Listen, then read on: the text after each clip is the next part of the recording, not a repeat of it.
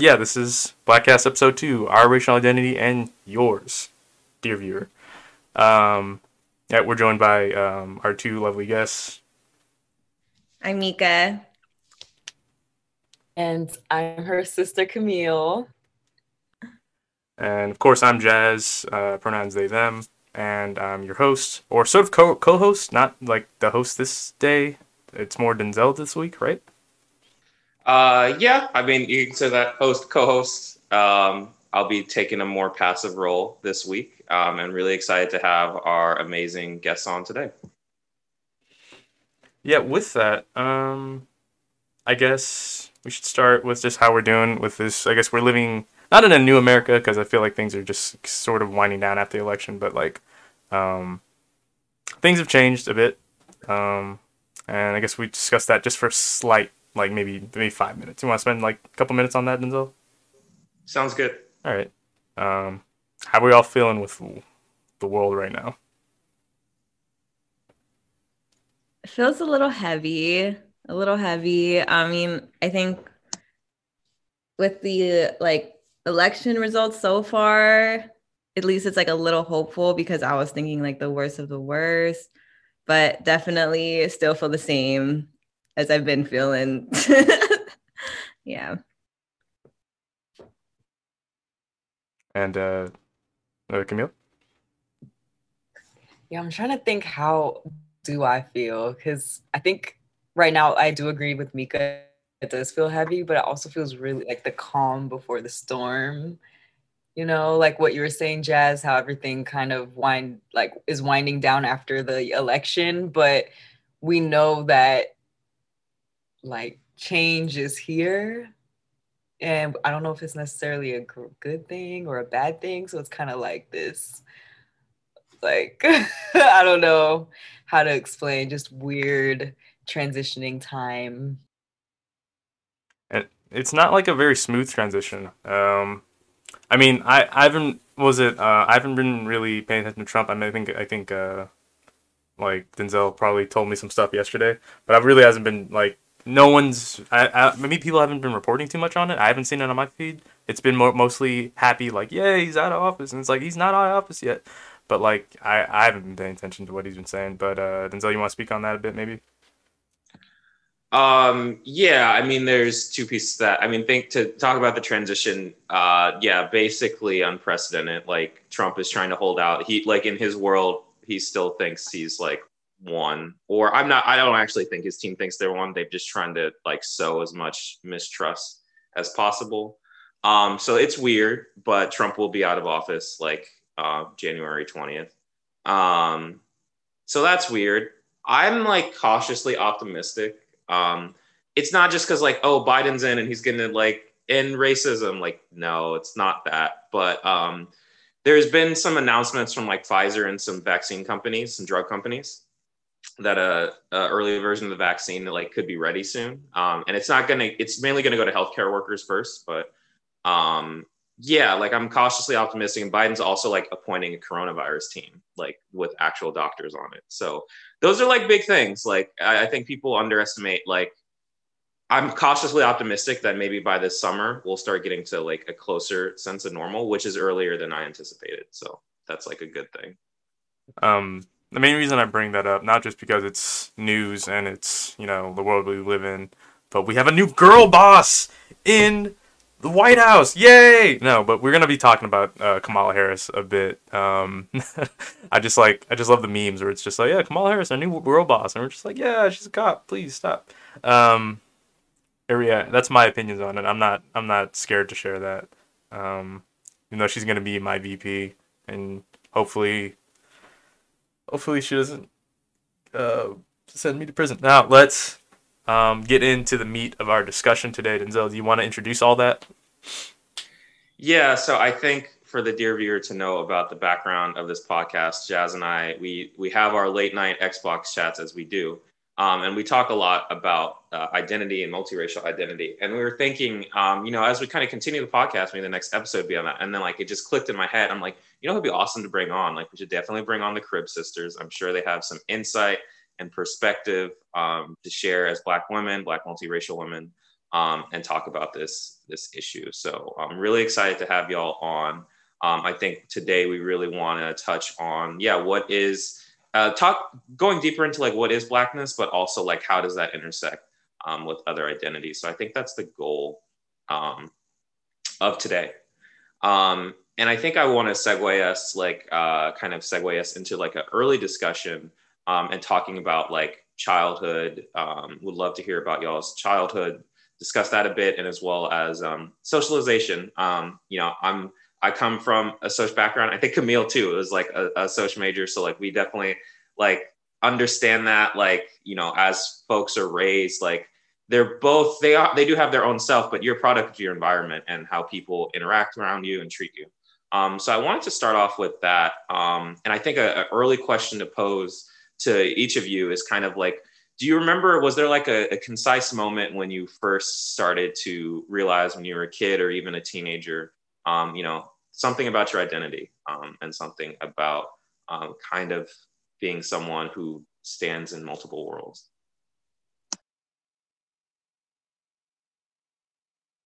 And anyone can take that super loaded question. Yeah. I was like, just unpack like your childhood, unpack your trauma. So easy, but like just throw that out there. I think it's hard because I just made a realization this year that I suppressed so much. But my mom did share me an experience back when we lived in Cleveland. I was like 3 or 4 years old. Camille's a year and a half younger than me. And we were at the park, and our first language was actually Japanese. And so we grew up like really close with our mom. Our dad was like traveling a lot. So Japanese was our first language. So my mom was telling the story about us at the park. And I guess I was trying to play with this girl. And she was basically just like, I don't understand what you're saying. Like, we're not gonna hang out because I don't know what's going on. And that's something I personally don't remember, but my mom shared me that story. And I'm like, whoa, this must have been like the first time of like feeling not belonging.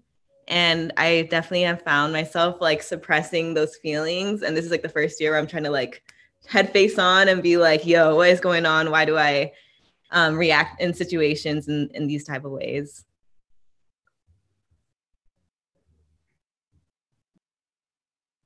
Yeah, really. I like your questions, Enzel, as much as it's like, oh my God, like my childhood, that's a lot to unpack. But I really like that because like Mika, I'm also realizing like just being more inquisitive, is that the word, of my triggers, like investigating why do I react, why do I feel a type of way when I don't know, someone makes an assumption about me, or or like why do I get so affected when someone says like oh, I don't know, or like when people, especially when people question my Blackness, or when people question my Japanese-ness, depending on where I am, like I get so pissed off, and I'm just like, why am I taking it so personal? And I think a lot of it is like when we were growing up as kids, all our friends were Japanese because my mom was like the main person that raised us. So all our play dates, like all her friends were Japanese, so then our play dates were Japanese. And in school, like all our Japanese friends were in our classes, so we had our little Japanese gang. But the whole time it was like me and Mika were always having to like prove, oh sorry, I got a little excited, prove that we're Japanese the whole time. And it like when we first moved to San Diego, which is where like we're a bunch of Japanese people, like I did not ever really question my Japanese or Blackness. Like I was very comfortable with that. And then when I started, being socialized by my friends, it was kind of like, oh shit, like I don't look like my friends. I don't have straight hair. I don't have like I don't look Japanese. So, I'd find myself always getting to fights with my friends that I am Japanese, and like having to overcompensate my Japanese-ness by like, for example, you could cut me off if I'm talking too much. I'm like rambling, but when we had chopsticks for our lunch, and this girl named Arena. I remember her name. You could bleep it out if you want, but this girl, she was my frenemy in like, it was like kindergarten or maybe like, no, second grade. She was like my frenemy and we're eating lunch together. And she's like, why are you holding the chopsticks like that? Like, you're so American. Like, you're not Japanese because you don't know how to hold chopsticks correctly. And I was like, wow, like first of all, I didn't know I was holding chopsticks wrong because it worked for me, but I guess I'm not holding it right. So then I spent the whole day after school, like practicing doing chopsticks correctly to the point where I was like perfecting it, like Mr. Miyagi, like catching it with flies. Like I was able to do, like hold it like that. And yeah. And then every time I had two sticks, I would just be like showing off that I'm know how to use chopsticks, And then when I was older, like after elementary school and we went to middle school and high school, I was around more Black, like all my friends are Black or mixed with like Black mixed with something else, but mainly Black. And my friends weren't Japanese anymore. And I found myself again having to like, I didn't ever question my Blackness, but then now I'm like, my friends are telling me, oh, you talk like a white girl, or like, oh, you're so naive, like you're not really Black, like blah blah blah.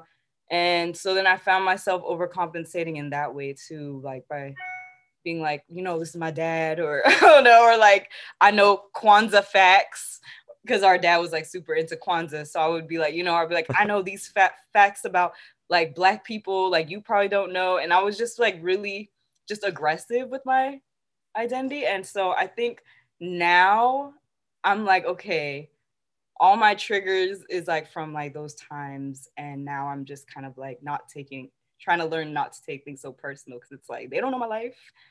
And yeah.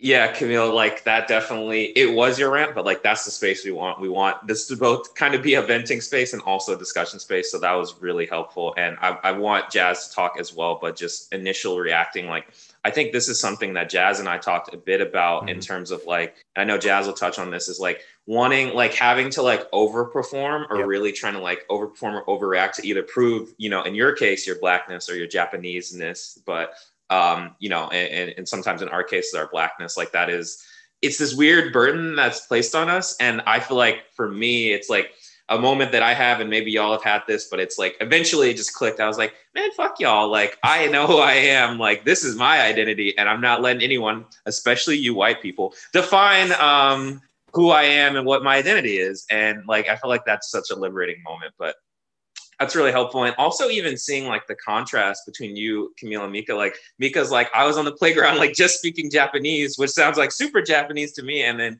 Camille, you're like, yeah, all our friends are Japanese, but we still have to prove it. I'm like, man, y'all seem really Japanese. I've heard y'all speak Japanese too before. I was like, you seem like you've got like both cultures, but that's very frustrating. Jazz, definitely want to hear what you have to say. So I think my association or my like childhood is very similar to Camille's, where well, not Japanese. I'll say this to the dear viewer or listener. I am so I identify as Black and Filipino. There's a lot more to that to my dad's lineage, and definitely more to that to my mom's lineage, but I pretty much claim Black and Filipino because it's a lot easier to talk about. I used to hate doing this when I was a kid. Someone asked me, "What are you?" and because I mean, people look at me now. I think they think I'm pretty much Black now. But I pretty much grew up as like an Asian American, or as a kid that looked brown and Asian. That's what I would say. But to my point about my childhood, I wanted to bring up was I grew up in a very like multi-ethnic and multiracial like group, but also was very highly like at home it was very multi-ethnic. Like I had like my family is not just Black and Filipino. We have a whole bunch of people at home, and my friends, my family friends, like my uncles that aren't my uncles and my aunties that are not my aunties. Like they're all different backgrounds. But at school, that's where I got that's where I learned like where I pretty much found out that I was like Black or just different. I I went to a mostly Chinese run daycare. Everybody spoke Cantonese. Everybody was learning Mandarin, and if you were speaking English, it was you. So there was like the side of the preschool that was like the non-Chinese kids, and they're actually the minority. It was hilarious. And then there was the like just the other Chinese kids, and I had to either pick. I mean, I liked hanging out with both sides. I mean, I was sort of in a weird thing because like I think they could tell I was Asian probably because they saw my mom, but they didn't see me as fully Asian. And it got to a point where I like legit learned Cantonese and I learned Mandarin just so I could speak to them and like communicate properly. And but they would keep doing this thing where they push me out because I'm not doing this right. I'm not doing this right. I don't have this proper. You didn't pronounce or you didn't enunciate that properly or you didn't use a tone properly in that word. And it's just like it was just a whole bunch of gatekeeping. And then I had one person, a couple of daycare caretakers. They're just telling me it's like it's because you're black. Like they actually just put it down. Like there's a couple who were just like, oh, I don't know, the kids are funny, and but then like there was like the one who was very good to me. She's someone that's still in my life, but she basically was just like, yeah, you're brown. Like they think you're weird. Like they don't like you. It doesn't matter how you talk. They're gonna try to. And I was bullied a lot just for being different and trying to like engage in their space. But there's just this huge barrier. That's pretty much how I learned I was black. And then I started going to like a mostly black private school. So that was a huge switch for me. I went to a black private school, like a black Catholic private school. It's like mostly black, partly Latinx, and then I think there's like one white kid, honestly. The and it was very weird to me because that's where I had to like sort of figure out my blackness because I see my sister didn't my sister um she's also yeah of course she's black and Filipino but she identifies I think more with the black side of like she could fit better into blackness than I could because I grew up playing with like Chinese kids playing Yu-Gi-Oh and like watching anime and like just whatever the Chinese kids were into at the time. Like I was just something I was doing, and it kind of like it kind of was a weird barrier. Another barrier to cross was like, or like breakthrough was just being around more black kids, and I was just like I don't know my like black identity, and this is like when I was 5 to like 8, and probably until like middle school did I actually try to get it down or try to figure out like what that was about. I mean, I'm not gonna say I've still struggled with it. I think I know where I am now, but that's how my early years formed. Basically, it was just like first I got to figure out if I was Asian, and then I figured out if I was black, and then either I think at one point I just sort of like got rid of both, and I was like, nope, I'm just myself, and now I'm just like, no, I'm all those things, and it's great. But it was a really big struggle. Growing up in Oakland around Chinese and black people was just super confusing, especially for the early 2000s. That's what I would say about that. Unless anybody has any questions about that. Well, firstly, thank you for sharing your experience, Jazz. I feel like that's always important to bring into the space. And thank you to all of y'all, because I know as some of these memories, we might laugh about them, but at the time they might have been deeply traumatic. So I just want to bring that into the conversation and sharing that perspective. Also, y'all are out here like, yeah, I was a kid speaking like Cantonese, Mandarin, Japanese, like speaking all these languages. I wasn't doing shit when I was a kid. I was eating McDonald's and going home and watching Yu-Gi-Oh. But yeah, just bringing that in. But I don't know if there's any reaction to what Jazz is saying. Yeah, I was just wondering, Jazz, like, because you said you and your sister are different, like, I guess I forgot what the word is. It's like fancy word about how you hold your like what identity you wear. So like your sister kind of wore like her black side more and like kind of wore that more comfortably, and for you it was kind of like neither, low key. So oh, yeah. It was a lot easier for me to be the Asian kid than it was for me to be the black kid growing up. Like if you see a picture of me, like I can send you a picture of me when I was a kid. You can look at my Instagram. Like I looked like a little like brown boy of ambiguous ethnic and racial identity. Like it's just I don't look like I don't think I looked like a black child. Like whatever that means. You know, it's like what we describe that as. Like no one would say that's a black kid unless you saw my dad holding me. He going, "Hey, I love my son." Like, you know, it's just like that just wasn't like. So it was easier for me to like just be like, yeah, I'm the Asian kid. Like especially when I was in the black private school. I forgot to bring that up. So I went from private school from like until I was 8, like until I was 8. Then I went to a almost all Chinese like elementary school from like third grade to fifth grade. So then it just like fucked my head. I was just like, I'm just going back and forth, and it sucks. And then yeah, then Brewer. Then so when we say Brewer was mostly, I feel like we were mostly. I feel like everybody was trying to be black at in middle school. Like even if you were Asian, I feel like You mean all ethnic groups? Yeah, I mean, I think the tendency was towards this is a larger question, but like black slash hip hop, which is like a broad like culture, like that was generally the trend in middle school. So yeah, I mean, my point was just that I was just confused to shit as to, like, you know, who should I identify more with, and like like where do I fit in? Um, it's because like you know my sister, I guess she just had an easier time with it. I guess she has more black like phenotypical trait. No, she has like she looks more black. Um, so she could just do it better than I could. And I think she grew up differently. So like, I think she grew up mostly around black people, so she didn't really have the Asian upbringing that I have. So we're like, we're both like, you know, we're both multiracial people, and but um we have different experiences that shape like how well we could fit into those sort of identities. Um, yeah. Yeah, it's funny just because now you're saying this, and I'm thinking about that picture Izzy took. Where I was like, Izzy, you look like Kamala Harris here. It's just like really funny, like Yeah. I remember thinking that. about that. Like, She really but did. she really liked it. I mean, she kind of does, but Yeah. like that's just so y'all have an idea of what. Izzy Also, is. Camille, hopefully I just ranted. Hopefully I just answered your question, maybe. Now I got because at first I was gonna ask like, oh, maybe like maybe your sister was closer to your mom or dad, and then you were closer with, and that kind of. But then I feel like also it's like how y'all look, like kind of people put that kind of like kind of Oh told shit, y'all Izzy's how in to the chat. express. My sister's in the chat, like she's listening. Oh god, we're talking about you, Izzy. That's funny.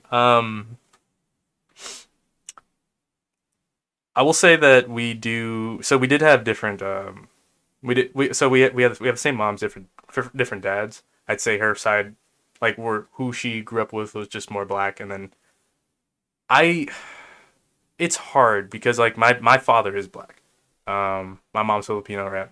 And I wasn't. I don't think I was very close enough to my mom to say that like I grew up like sometimes I actually feel like I'm not like fully Filipino. Like I mean like I started hanging out with my Filipino family a little more later down the line, but honestly it's confusing because like I grew up basically Chinese. Like because I was at the daycare for so long, and then I was at elementary school for so long, and just hang out with the same people. A lot of those people transferred to the same school, and then we just like, and it was just a lot easier to like. I felt like I was closer to them, despite me not literally being of that heritage at all. Like, I'm not Chinese. Like, no part of me is Chinese, but I just grew up around them.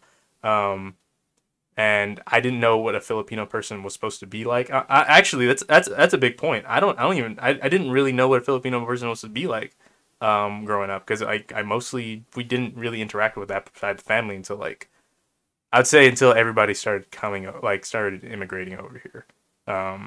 So I just felt more Asian American, but like just not Filipino American, I guess. And then I was trying to discover my blackness at the same time, and it was a lot pretty confusing. But basically, yeah, definitely how we looked and who we grew up around definitely shaped what our identities were. I feel like I was pushed into the Asian American role like identity more than the black early in life. Did you have conversations around like race with your parents? I'm like curious if I'm trying to think because like I mean I think we definitely talk about it. but like I don't talk about like how confusing it is or how weird it is. It's just that's just who we are. But like, um, I can say this about my dad. He grew up somewhat similar to me. He's not fully black. He's he's mixed. I would say that, but like outwardly, I think just like me, since we both don't have hair anymore, I think most people just peg us as black. Just two black guys. The but my dad, when he was growing up, he had very wavy hair, just like mine. Like it just when it grows out, it's just wavy. He had to treat his hair to make it look froey and make it look more black, or he would just try to hide it. But that gave him a lot of like it wasn't normal to look like that back in the day when he was growing up. So it was just like if if he didn't look black enough, he was getting bullied, or he got into a lot of fights, or he had to wear a hat a lot or something. Um, so that's sort of his experience. He was pretty much ostracized until he went bald, like, which is terrifying. That's actually kind of bad to think about. My mother, I when I talked to her about it, it seems like she grew up as a like in the Philippines as like a I don't know, pretty typical kind of middle class Filipino girl. Um, I don't. I think when we talk about color, I think she touches on a bit about like colorism, but I don't know. I know a bit about colorism in the Philippines, but like I don't think she really cares too much about it. She's on the lighter side, I would say, but she doesn't really talk too much about like how poorly they like darker skinned Filipinos are treated in the culture. But in relation to my skin color, honestly, actually a positive note about me being brought up. Is like my parents just always tell me, it's like, yep, you're beautiful, your skin's beautiful, you're fine. Like they never said anything poorly about it's like, oh, you're gonna get too dark or you're too pale. I think they actually do say a lot of things about me looking too pale sometimes because their experience with me was I was in the swim team and I was very very brown. So like they think it's weird that I'm getting pale and paler because I'm just staying in the house more. I'm sorry. Like, but like there's good enforcement with colorism. I feel like, or not with colorism, but just like there's no colorism. Like people in my family are chill. Um, this is, I don't know if y'all want to continue the conversation, but I feel like this is a really good segue actually into like dating and fetishization. And we could start with Jazz because I have here like Jazz's experience with their good hair. I don't know if anyone from high school is listening, Jazz with when they used to have their pompadour. But anyways, like just to give more context, like I've known Jazz for a long time, y'all. We joke about this, like fucking half our lives we've known each other. And Jazz like used to have like kind of feathery hair, like their hair was like different, and like ethnically ambiguous, quote unquote. But like, yeah, Jazz, I want you to, if you would like to like kind of reflect on just in general, like your experience in general dating, to the extent that you feel comfortable, but also kind of sharing some of your hair experiences, and then would love to open that up and hear Mika and reflect on that. Yeah, we'll move into some stuff about hair. It's funny because I'm bald now. There was a time where that Denzel brought it up where I did have a pompadour. Shut up, Izzy. She's laughing at me in the chat. Where I did have a pompadour, and I was very proud of it. Made me very popular senior year of high school. I didn't really fully understand why everybody was so obsessed with it. I know people called me Miguel a lot, and that got confusing, but I kind of owned up to it. I was like, yeah, you know what, fine. It's getting me the attention, and people are giving me good looks. I'm not used to it. Like honestly, I wasn't used to it. People thinking I look good. Like honestly, think about that. Like my entire life, I'm just like people thought I was like this weird freak, and then I got this pompadour haircut, and then like everyone thinks I look cool, and I was just like, you guys like gave me shit about my hair, and like people would say stuff about my hair. They'd be like, yeah, you know, like you're black, but then you have this like weird white people hair. I'm just like, this feels bad, but like, the I was gonna make a joke about my hair actually. I remember my mom, like, cause I used to go out a lot. I used to be really bold in senior year of high school because of like the popularity and stuff like that. I used to, what was it? My mom would say, "Hey, I'm gonna cut your hair off at night. That's your power." I was like, "What?" She's like, "Yeah, you're like Samson. if you guys read the Bible. So you're like, Samson, I'm gonna cut your hair off in the middle of the night. I was like, no. And I used to have like nightmares of like going bald, which now came to fruition. The thing with hair and me, Denzel, is I think my dad. So my dad's a hairstylist actually, or he was.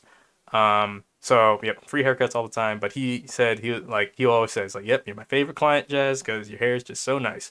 And I didn't really think about that too much. I mean, like I think I appreciated that he loved my hair, but I was just like, why does he love my hair? And it's like because it's not like black people hair, so he's sort of like it's easier to treat, and it's hard. It's like not as hard as he had for him to work with it.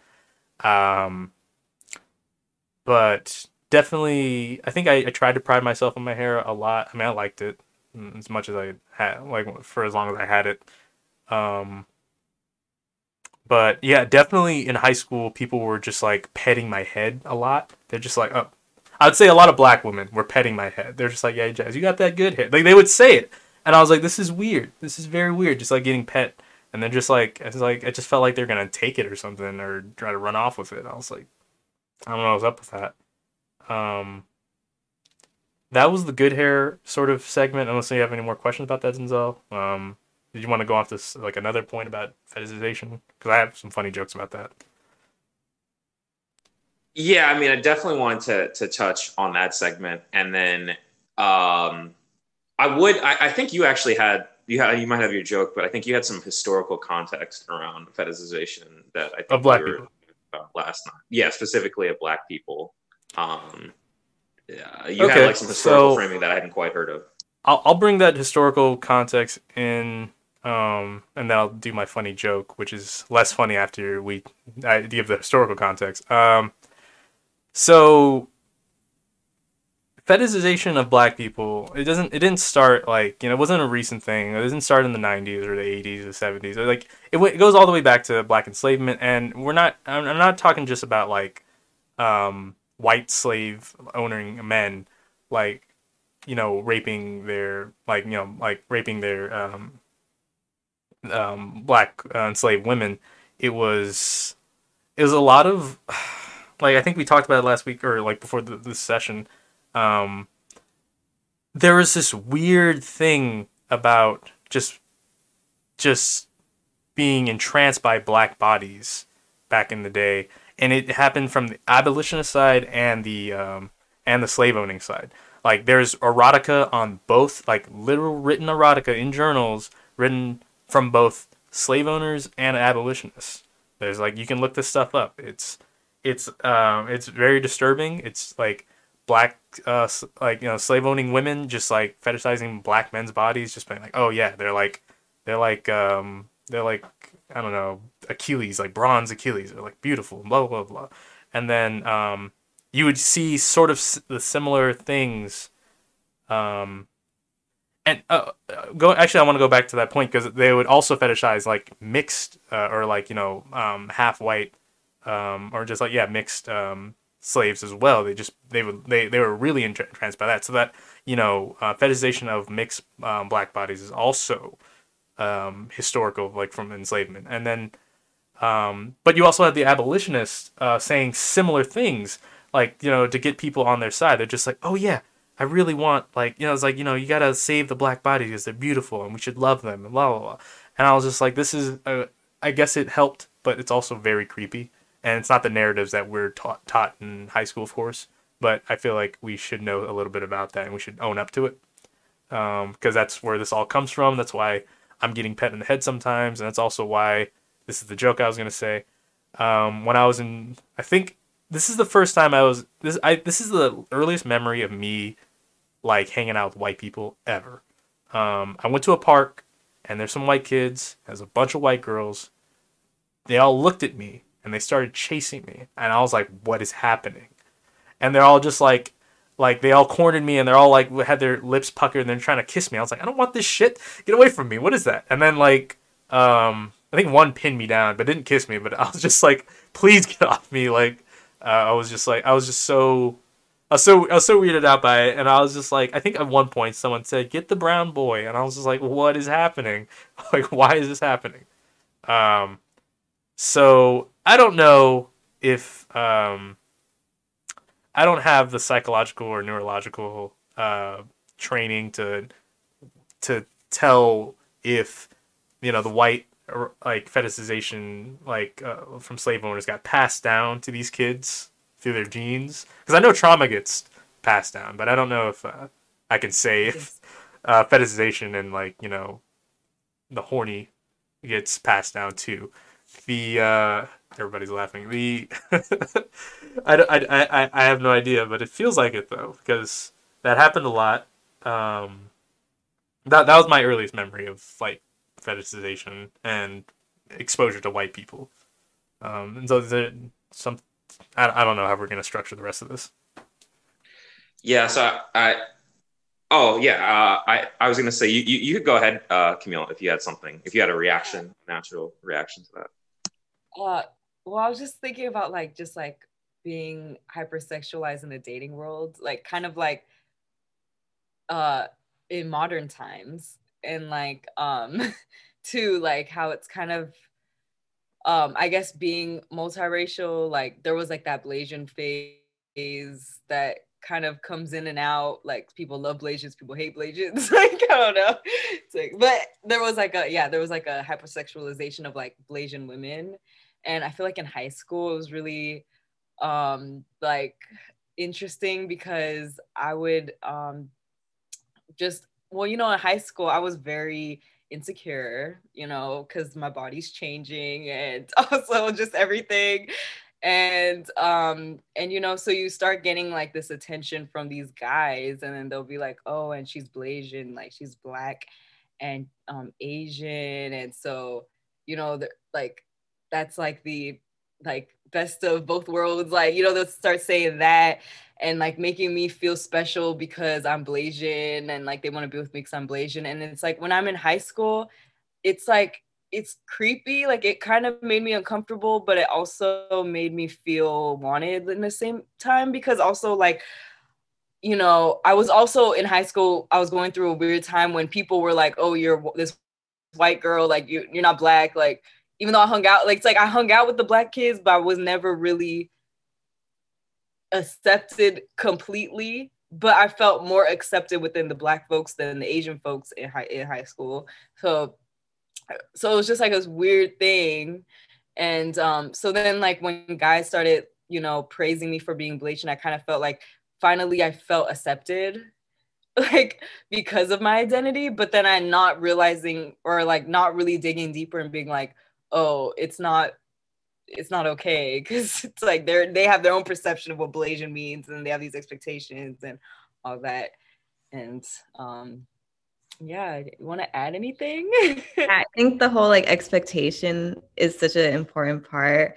The phrase "ni puta ni santa" is something I always think about, which means like not a slut, not a saint. And that's something I realized I still struggled with. Like even this past week, I've seen, I don't know why this is like in a lot of like women's heads right now, but like having like the sex talk with your parents, and whether you had it or not, like really shapes how you view your own sexuality.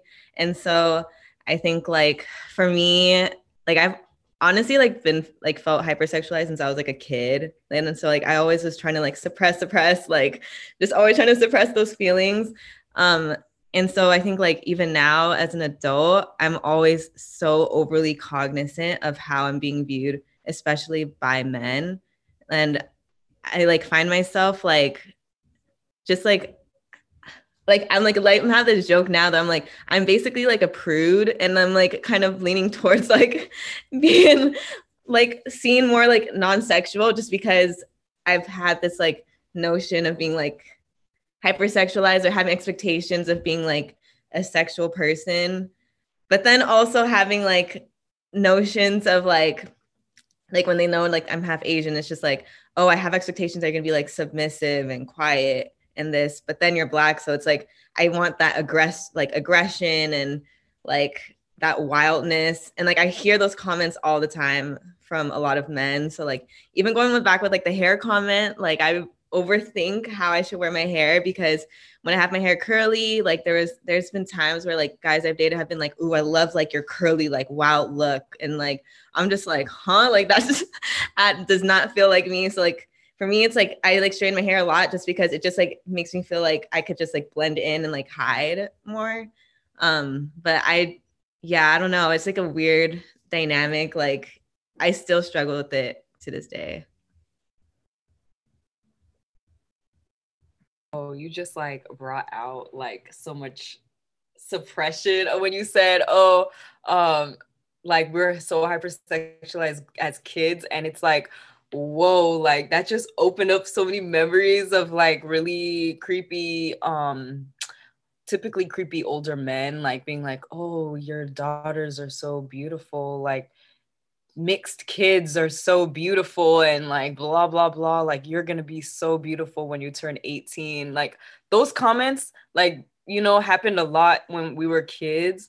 And I think for me it kind of was switched. Like I suppressed the feeling of feeling uncomfortable by overcompensating being comfortable with being hypersexualized and then just trying to fit that role, even though it was like also really not traumatic, or I guess yeah, traumatic, because it's like I feel not true to myself because I'm just trying to how do you explain? It's just whoa, like I don't even know how to explain it. It's just like suppressed, like trying to hide being hypersexualized by being hypersexual, if that makes sense. Not saying that I mean, I guess I was kind of out here compared to Mika, but like, you know, we kind of like dealt with it in different ways. Yeah, and I think as Black women too, like as Black women, like it's just like so much violence in that, like sexual violence, you know? And yeah, and I feel like I'm about to go on another tangent, so, but yes. There's a lot to unpack. Like in the words of Oxy, there's a lot to unpack there. Yeah. But I'm hearing like a lot of emergent themes there. I mean, that's a lot. And Camille, going to what you were saying, like I've definitely seen that myself, either in family saying it or just in general Black folks or people in general saying like, oh, look, this mixed child is so beautiful. Like definitely holding up a mixed child for one, just in terms of like beauty, like from having a certain type of curly hair or like light eyes. But then also, yeah, it gets a little weird in terms of like, oh, they'll be like so beautiful when they grow up or something like that. I've heard that. I think also it's interesting. Like, I feel like there's this almost, I would say it's sort of American, like desire. I remember there's like a Time magazine cover or something of like, this is what the average child will look like by 2040. And it's like, kind of like someone with like pretty, like caramel skin, basically like light brown skin and curly hair. There's a lot of things with that because like, for one, like people actually think like interracial relationships and marriage are much more common than they are. They're not actually very common. Fun fact, like it's not a super common thing, so that's probably not going to happen. But like, yeah, it's so interesting how people treat that. And then Camille, what you were saying, I'm trying to phrase, like, it seems like you and Mika, like on Mika's end, she was kind of trying to be more prude to react to this hypersexualization, go away from it. And then it sounds, I think the words you're looking for, but I'm not sure, we're like leaning in, like you're kind of like leaning in, you're like, just, you know, if this is how I'm going to be perceived. I'm not sure. I don't want to like put words in your mouth, but like, it seems like you had a dichotomous response to how folks were kind of treating you or reading you.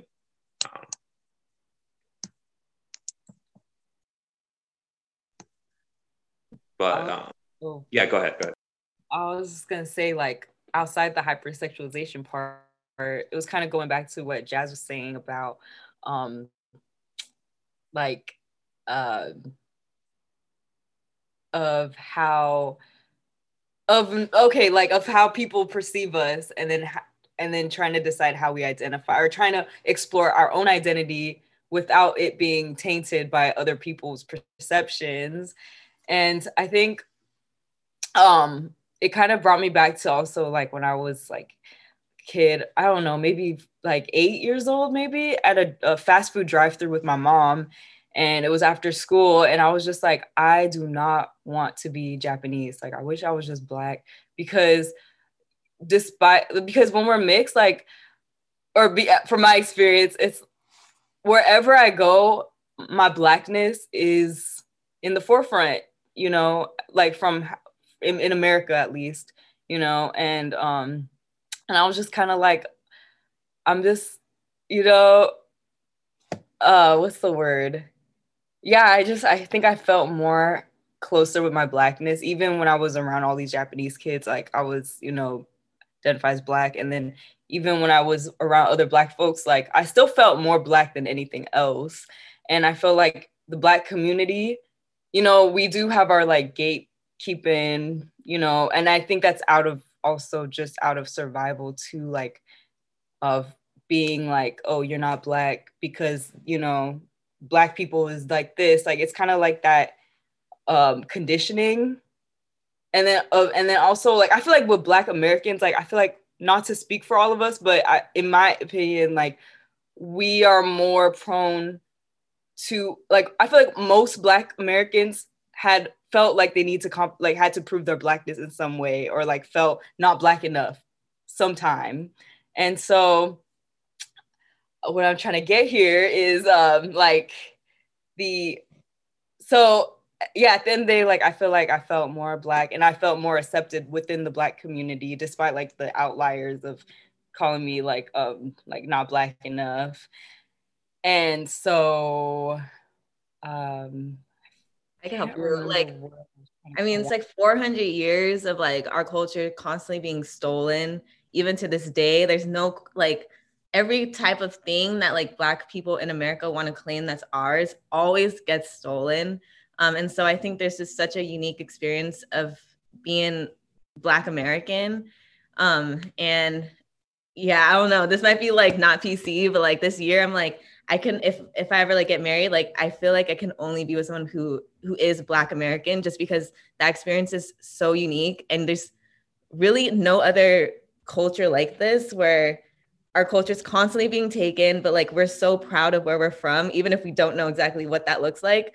We inside know like what that is, and what that looks like for us. And so yeah, I think it's unique to like to be so proud to be Black, even though there's nothing really tangible of what it is to be Black. And so I think it's so interesting that like for every Black person in America, there has been an experience where we're constantly like, am I Black enough? Like white people have to find what Blackness is, or they try to. And it's like, at the end of the day, it's like, nah, like there's really no tangible thing of what Blackness is. And I think that's something that we just need to like hold on to and appreciate the diversity within being like Black in America, regardless of like our culture, again, just like constantly being taken away.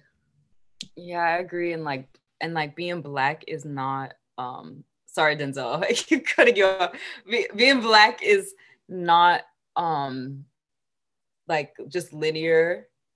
It just branches out, like, okay, like I grew up in this neighborhood, and my mom made this, you know, all this stuff. And it's like a big tree.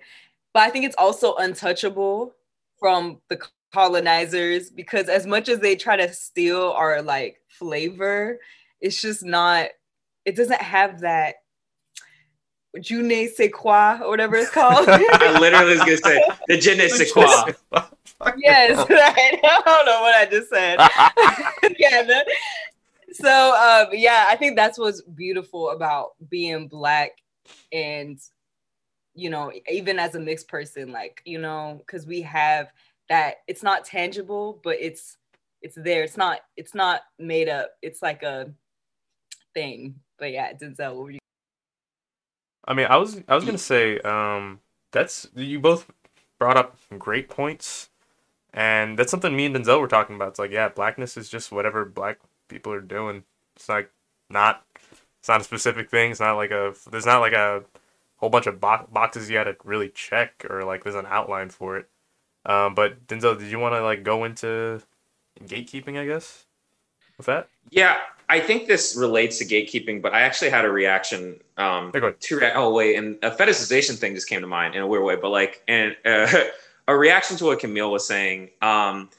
Just in my own experience, Camille and Mika were saying, like, it's so interesting because I think like a lot of Americans are really bad at history, right? Like they don't understand things, but like there's so many things like to me, and Obama said this, and I think I actually kind of agree with him. Like Black culture is American culture because like so much of like United States, like American culture is like what Black people have done. Black people have been at the leading forefront of like, you know, abolition, anti-police violence, feminism, like all of these things, like a lot of it is due to like Black activists like at the forefront trying to push like making the country better for anyone who is like downtrodden. So there's that. But also in terms of pop culture, like pop culture is us. Like the word cool, like from my understanding, like cool is like comes from like jazz spaces. It's just like, but like someone could say cool, you don't like, oh yeah, cool, that's a Black person term. It's just like a common like American thing. But like, yo, that came from like Black people made it up. Like all these things, they kind of just get assimilated to American culture. But it's like, no, that's like us. Like we define the culture. And like honestly, in the era of globalization, like Black culture is the trendsetter. Like and this is like a separate episode, but like, you know, in K-pop, like whenever I see K-pop, I'm like, it's so much like it's pulled from hip hop or like from Black culture. And I think in general, if you look in a lot of pop music, even if the language is different, like the aesthetic. Like how much can you just trace to like an Aaliyah music video from the 90s? Like it's like Aaliyah was like, I think huge for the culture in general.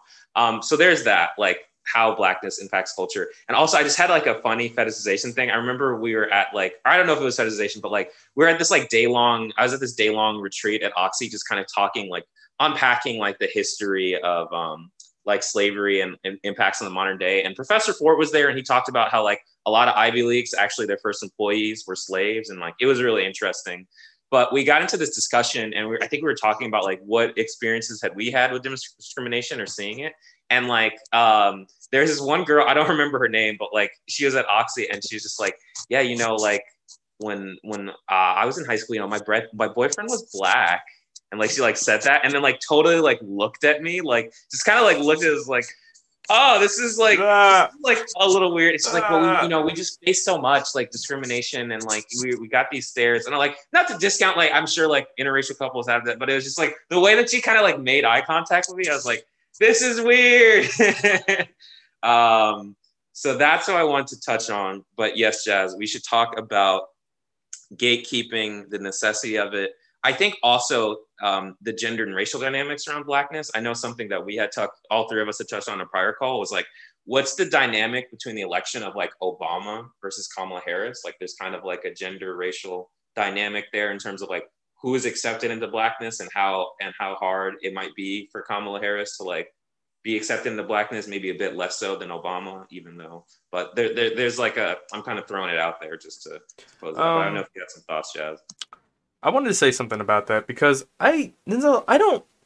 So my experience with Obama back in the day, that was like when he was starting to run. I think that was like 2007 when like you started seeing stuff in the magazines. It's like, oh, Black guy run for president. We're like, yeah. And I think I remember my dad just going like, he ain't gonna win that. Black so and so. Like he was joking about it, but I don't think he was like serious about it. It's like they ain't going like the Black man. But I remember Trevor Noah had a bit about it. If everybody, I mean, I'm not a big Trevor Noah fan. Also my camera's getting really fuzzy. But I remember he had a whole thing about like he was talking about how like he heard people say, "Oh yeah, that mixed black dude, he ain't gonna win, that mixed black dude." And then like I don't remember people were saying anything about him being mixed and him being not Black. Until he got elected, or like I guess going up to it. What do you like really remember? Anybody, actually.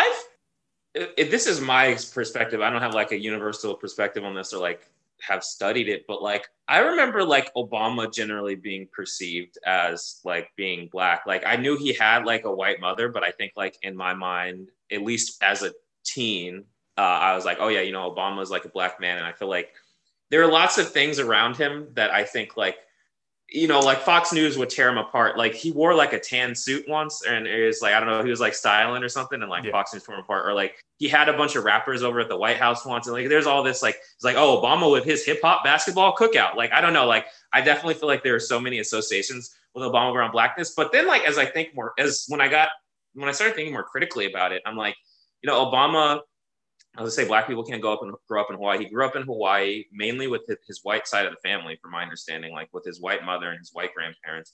And Obama talks a lot about how when he was campaigning, he's like, yeah, I always felt really comfortable around like these rural white people. Like I would have conversations with people in Ohio and like it would go pretty well. Like, those are like folks I'm comfortable around.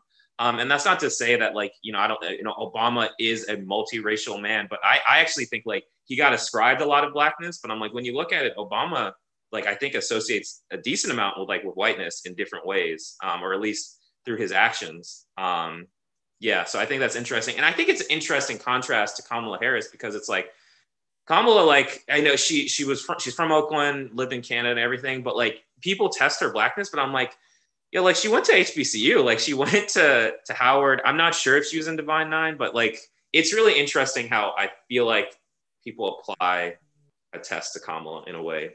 I wanted to say a bit about that. The reason why like this is even on the docket or the like what we're talking about today was because like this has to do with like racial identity, of course, but then also just I remember just having an argument with my dad like last week about Kamala Harris. Like it's the same argument every time, just like whether or not she's black, and like it's very frustrating because it's just like my dad who's mixed and then it's me who's mixed, and we're deciding whether or not this person is black because she grew up where she grew up, and it's just like. I mean, it's like a weird conversation to have. It's just like, how do we define blackness? And he said it's about culture. And I'm just like, okay. Do you know what... I asked my dad. I was just like, do you know what university she went to? She went to Berkeley, right? I was like, no. Also, there's a lot of black people that go to Berkeley. I mean, there's not a lot of black people that go to Berkeley. There's black people that go to Berkeley, though. But I was just like, no, she went to Howard, right? So I was just like, he was like, oh, well, I was like, who goes to Howard, Dad? And I was just like, black people like you. I was just like, yeah, stupid. So I was just like, I even had to ask him. I was like, okay, so you're mixed and black. Who decides whether or not you're black? Like, he's just like, oh, it's not about how I'm perceived, right? And I was like, yes, Dad, but it's also about how you identify and how how you individually want to be. I mean, how you actually like, what you claim. It's like, I mean, I know, we talk about identity politics a lot, where it's just like.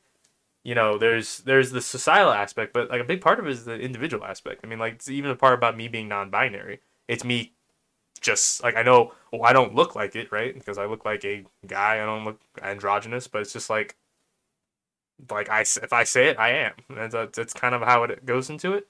But like, Kamala Harris is black. Like I don't know why there's the hoteps and the weird people on YouTube that my dad listens to, and they're all just like, oh yeah, she's not black because of X, Y, and Z. And then you could look at X, Y, and Z, and you're like, it's not good. Like you can be black in where she grew up in Canada, Toronto. I don't know. You can be black there. Like I don't see why. Like I was like, what is the like? I asked my dad, I was like, what's this like typical black upbringing that she needs to fulfill those boxes? And a lot of them, my dad's argument is just like, oh well, she only claimed to be black for the election. She just did it just so she can get more votes and more black people votes. And I was like, sure, but it's just like you haven't heard her say in her life she's not black her entire life. Like she didn't go around saying I ain't black, I'm Asian. Like she didn't go around doing that for her entire life. So it's just like, what's It's so weird. I mean, I want to hear your guys' thoughts on just Kamala Harris and her blackness, I guess.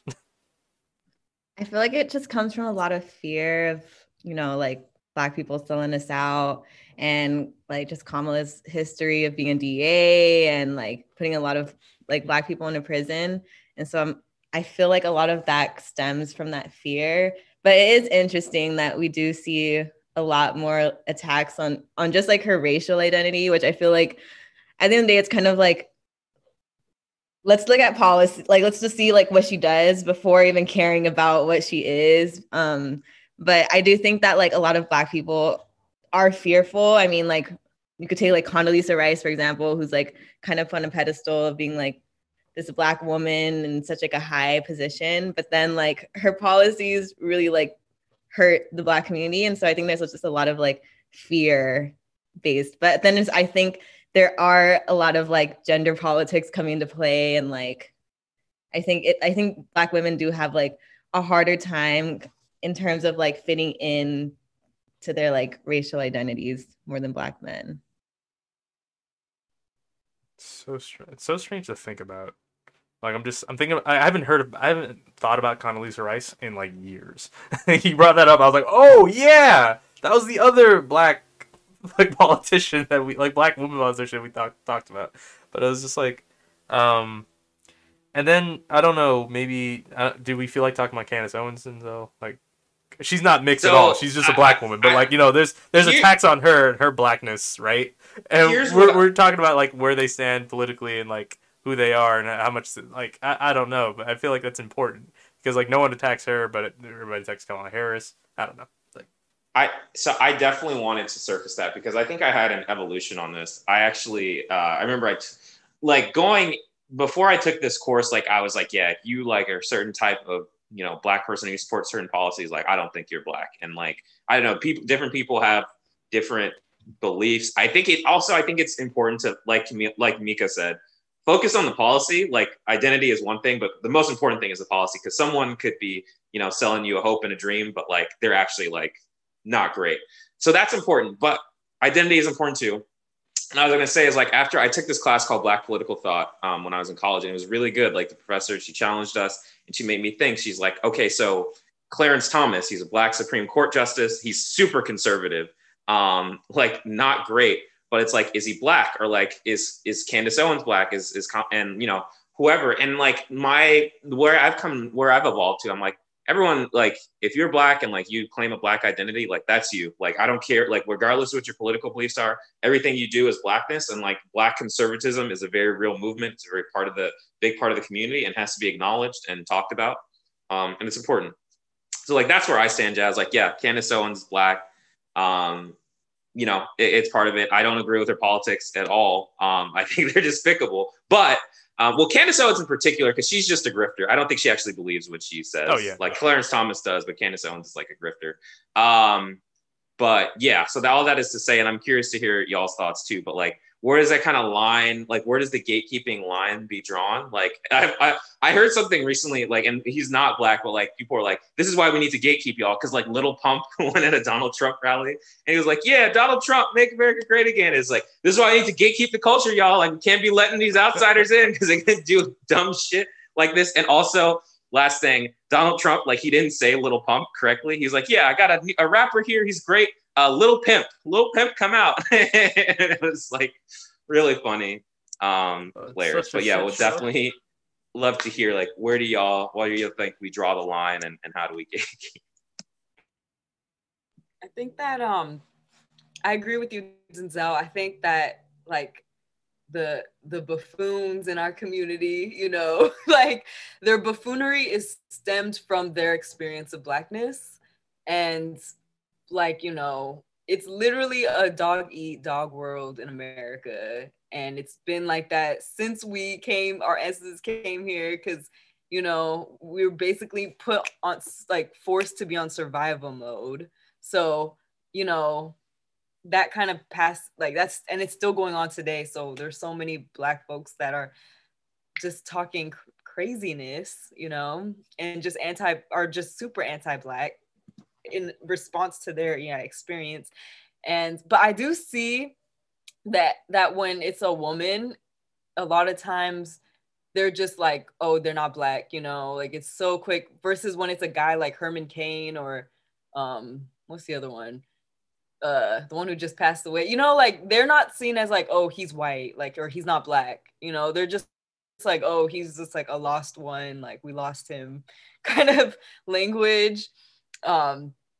And yeah, but I think that with gatekeeping, it's so important. And I mean, it's so important to like, because with cultural appropriation of Black culture, like what we were saying earlier, how we literally built this country's culture. Without Black people, like America would have no culture. We'd be like England, like just plain boring. And so I think that like when we're constantly our efforts to build the culture and to survive cultural death and social death that has been happening since our ancestors like were like forced in this country to work. I think that just letting anyone in and just letting anyone just take our culture without giving us any credit, and then we're seen as like, you know, just we're at the bottom of the totem pole as Black people in America and in like the world. It's like a survival, like cultural genocide. That shit is so real. And um yeah, so I can't be mad as a mixed person when people are like, oh, you know, trying to gatekeep Blackness, especially like from me as a mixed person, because it's like, I know personally, I'm like, I'm with y'all. You know, my ancestors also went through it, like, you know, I'm still going through ancestral trauma and trying to deal with that too, but also with the privileges of being mixed as well. And so yeah, like the art of like of being part of this space, embracing that space, and also giving room for folks who are, you know, fully Black and are have the full Black experience. That's just like so fucked up, you know.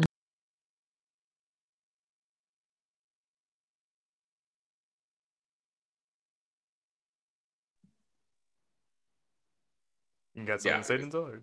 No, actually, go ahead, Jazz. Because I was actually waiting on you. I also want to clarify again. I feel like I have to say this. I didn't say it before. I am not a Kamala Harris stan. I'm just not. I'm looking at you, viewer and listener. I'm not.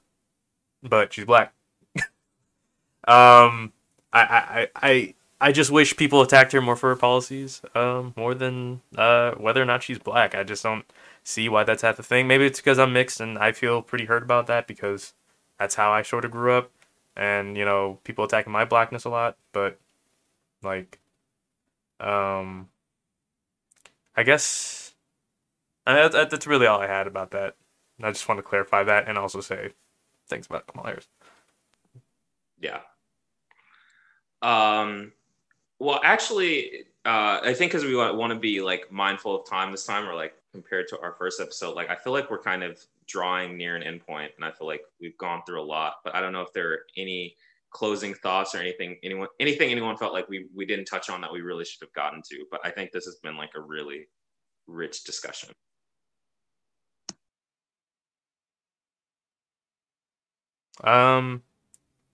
Closing thoughts. I think that. Go ahead. Oh, go ahead. Like, well, I think the theme is that, you know, Black is like what Black is so diverse and so, what's the word? Bountiful and abundant. Like Blackness is so abundant. And I think that has been my theme this year personally. Like I am abundant. My Blackness is abundant. Our community is abundant, and being around Black people is just so abundant. And so, yeah, this conversation has been really nourishing for me too. Just like being in the presence of y'all and Blackness is just beautiful. And I'm just like, just being able to talk about my own experience helps me to be more just like self-loving and to just really, I'm just really proud of being who I am. Yeah.